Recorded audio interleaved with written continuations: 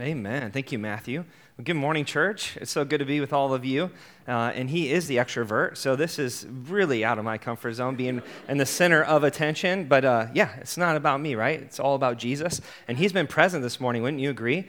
I hope that you've experienced him in the worship, and his spirit is speaking here, and we believe that. So we wanted to create a space where it was a little bit more intimate, where we could look at each other's face, we could worship together under one banner, lifting the name of Jesus on high. We could finish up our Advent series at looking at a very peculiar prophecy, but also go back to some of our roots, like the early Jewish church probably had a setup more like this, kind of in a home setting or in like kind of like a coliseum where somebody was in the middle, right? That's really fun and comfortable. But they would spend literally an hour, like just saying the scripture passages over and over again. They would have a moment of quiet where they would pray those passages in their own heart to God. And then they, as a congregation, would come together and continue to pray those passages over each other. And so that's kind of where we're going this morning. We thought, well, sure, there'll be like 3 or 4 groups of people here. This will be super easy. We'll just have a section here, and we'll just break out in prayer. But yeah, we're going to have to get creative and do when we get to that point. But we're looking at a really interesting story this morning because Matthew seems to kind of lead us astray. If you notice, he would grow up to be a Nazarene, right? He'd be called out of the city of Nazareth as the prophets have spoken. But if you go on Google or if you go to Blue Letter Bible or however you do your word searches, there is no Old Testament prophecy that says he will be called a Nazarene. Like, it's just not there. In fact, Nazareth wasn't even a town until about 150 years before Jesus was born. So how would we have gotten that in our Old Testament passages, right? So what is Matthew doing here? He's actually doing a very peculiar thing. He's doing a very unique thing. It's a word play on the Greek and the Hebrew. It's actually a theme that's throughout all of the prophets. It's not one specific prophecy, but it's a unique truth about who the Messiah would be throughout all of the prophets and honestly throughout all of the scripture. For example, God uses the lowly things of the world to confound the wise. Like, Jesus didn't come from this pristine palace, right, where he wasn't able to enter into our mess, where he wasn't able to relate to us and our struggles, what it's like to not have enough money in the bank account at the end of the month. You know, like the Bible says that he didn't even have a place to lay his head. When somebody would have said that he came from Nazareth, immediately all of their guards would have come down. Like, can you imagine that? Like when you enter into a new relationship with somebody and you didn't have any walls up. Like immediately you could just talk to this person, be in relationship with this person. There's nothing like, oh, wow, they make more money than me, right? They have more education than me. They come from the fancier part of the town, whatever. Like you could just be in a relationship with them. You can talk to them. You could relate to them. When Jesus would have introduced himself as Jesus of Nazareth, there would have been no walls up. Immediately, people would have had relationship with him, and I think it's a beautiful thing. So if you have a Bible, we're going to be looking in Isaiah a little bit this morning, and we're going to be looking in John as well. So if you can get your device out or however you look through your Bible, there's also some Bibles in a chair back in front of you if you don't have a Bible. First, I want us to turn to Isaiah this morning and look at Isaiah 11 together. Isaiah 11, verse 1. And there shall come forth a shoot from the stump of Jesse, and a branch from his roots shall bear fruit. There shall come forth a shoot from the stump of Jesse, and from his roots shall bear fruit. That is more of a word reference to Nazareth. Literally, it means like branch, right? So Jesus, Matthew did this, not me. Jesus was from the sticks, or Jesus was stick man, right? Like this isn't even made up. This is literally the root word of Nazareth. It means branch or sticks. And right here in Isaiah it says, "And there shall come forth a shoot from the stump of Jesse, and a branch from his roots shall bear fruit." How many of us are familiar with the gospel passage that says that we were grafted into the family of God, right? If you graft in a branch, there's a process that you have to go about doing that. You cut back the dead, right? But you can actually take a separate branch and you can cut it into the stalk where that's the source, right? And you become grafted in, are part of that branch. And we're the family of God because Jesus grafted us into the family. So Jesus is not only the branch, the source himself, he grafts us into the family of God, the branch, the source of life. And I think it's just amazing. Like, Jesus is Stickman, but he is like the tree of life, right? Like, he's far more than just a branch. Like, he is the vine, the source itself. And whoever remains in the branch, Jesus remains and abides in us. He's the source of life. And so it's just a theme that we see throughout all of the Bible. A peculiar passage in Isaiah talks about Jesus being the branch. Have you ever cut down like a tree or a plant and you just leave it? If you don't mess with it, sometimes there's like branches that will start to sprout out of that dead growth, right? Like a dead stump, but then there's a little shoot, a little branch that will grow. This is Jesus' humble beginnings, but it's going to change a lot of people's eternities, right? Just a little branch, not well known, not super prestigious. In fact, his family wasn't even headed to Nazareth.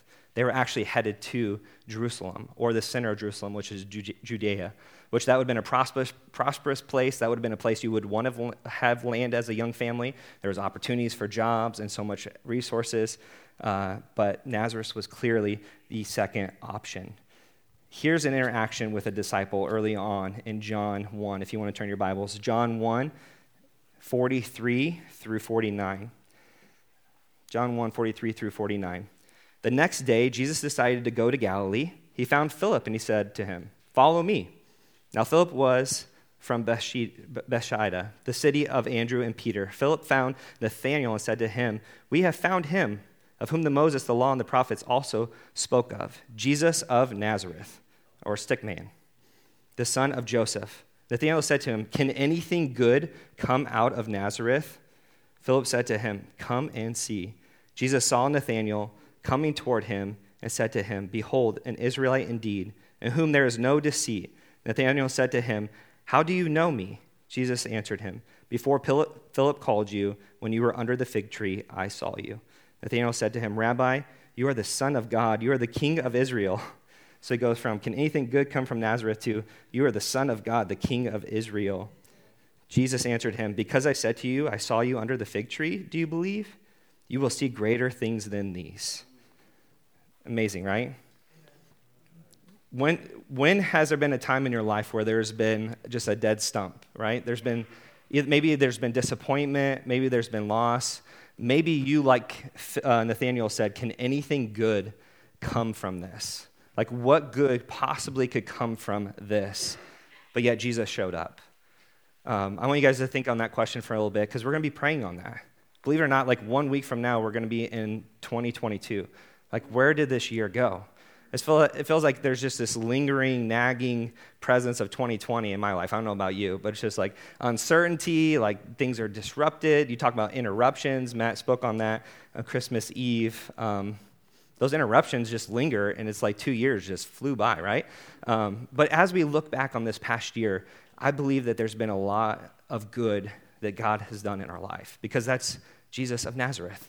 Jesus comes from an unlikely place. He does the unlikely, the unimaginable in our life, because he's the King of Kings, right? And there's no scenario, there's no situation in our life that Jesus cannot bring about a good in through us. I'm reminded of Joseph. When he was sold into slavery, he was abandoned by his own family. Everybody betrayed him. He had nobody. He went to Egypt, and God used him in a mighty way to bring about redemption for Egypt and for his family. And he got to confront his brothers who sold him into slavery. And he said, "What you meant for evil, God meant it for good."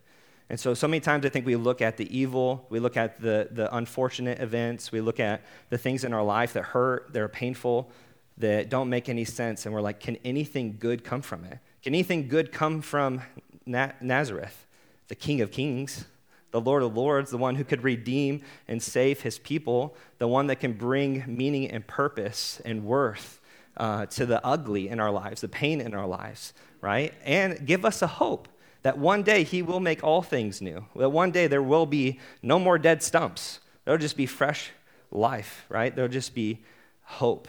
There will be peace. There will be patience. There will be grace in all people's hearts. Like, can you imagine a day like that? So what is the dead stump? What do you feel like was meant for death, for decay, for evil, and God meant it for good? That's going to be the first thing that I want us to pray on this morning. Again, Jesus literally came from the sticks, right? Can anything good come from this? Nazareth would have been similar to this town. Experts say around 500 to maybe 1,000 people. It wasn't their prime destination, right? But God had a plan and a purpose in it, mainly to show the humble beginnings of Jesus, our Lord and Savior. But I believe that there's a lot of good that come from this place. Would you agree? I believe there's a lot of good that God wants to do in this place. I believe that there's a presence and the power of the Spirit in this place, and that's going to change some lives, right? Can anything good come from it? I hope that there's a lot of Nathaniels. Can anything good come from that red brick building up on the hill in Emerson? Well, the building, no, but the people, yes. The presence of God, yes. The Spirit of God, yes. The gospel going forth, yes. And so, we are grafted into the family of God. Jesus was the stick man that made it possible for you and I to have life, and we are going to abide in him. So for the next minute or two, in silence, as awkward as that could be, just look back. Where has God brought life out of those dead stumps, those dead places, those wastelands in your life? And let's give him thanks, and then we'll talk about another point and pray together. Does that sound good?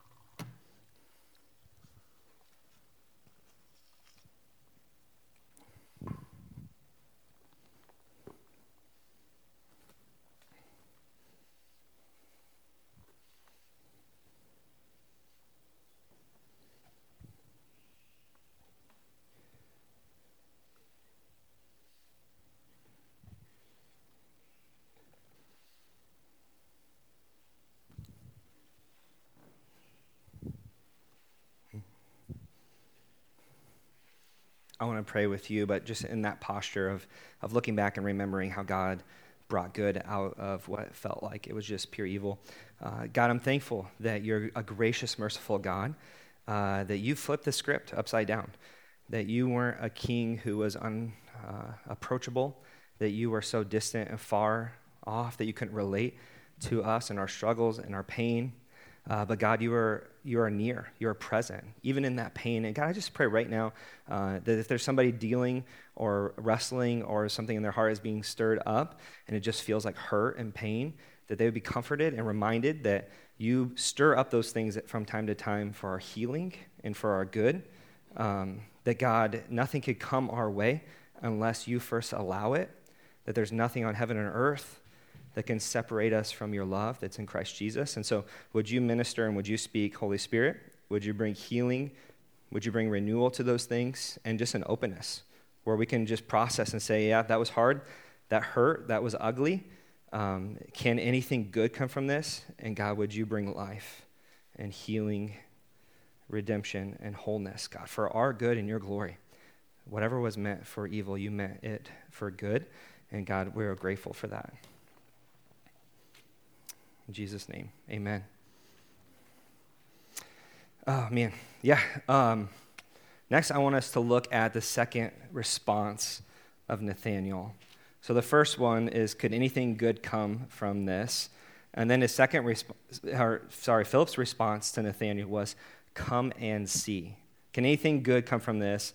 And he said, come and see. Come and see for yourself. Like, I hope that that's true for you.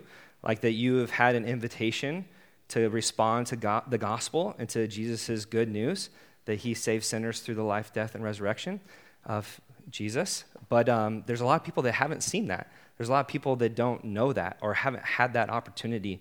And as a community, I want us here in a moment to pray into that.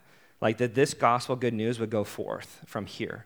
That it would reach Emerson, that it would reach Malvern and Hastings and Henderson, Red Oak, Shenandoah, all the region of Southwest Iowa, that there would be a gospel presence that saturates this place. Like what better work could we commit ourselves to? I can't think of a better work, right? We can build a name for ourselves, we can be successful, we can get all the degrees under our belts that our hearts so desire, but at the end of the day, what's going to stand the test of time? Like what's really going to be the reward in heaven? It's not going to be what we did with our name, but what we did with the name of Jesus. So an invitation to come and see. If you haven't experienced Jesus in a real tangible way, if you haven't given your life to Jesus, there are going to be some people in the room that are going to be praying and would love to pray with you. That's a great time for you just to go ask your questions. Like with a humble posture, I don't know who this Jesus is. In fact, maybe I'm a little skeptical. Whatever the honesty of your heart is, you can pray with those people and they would love to talk to you. But if you've experienced Jesus in a real tangible way, give your life to him, he's the Lord, he's King, then I want us to just spend a moment. We can break out in groups of 4, 5, 6. You can pull the chairs apart. You can do whatever you want to do. Turn around. If you want to just sit by yourself, you have the freedom to do that too. But I want us as a church to pray that this year, 2020, would be marked by a year of people coming and seeing Jesus, experiencing Jesus in a tangible way, maybe for the first time, like Nathaniel. We would have a lot of Phillips in our church. Does that make sense? So let's just take 2-3 minutes. Tim's going to be strumming some keys. You can do whatever you're comfortable with. If you want to pray with somebody, let's go up to the front here and pray. But yeah, if you've accepted Jesus as your Lord, get with somebody else and let's pray that Jesus would show up in a tangible way this year.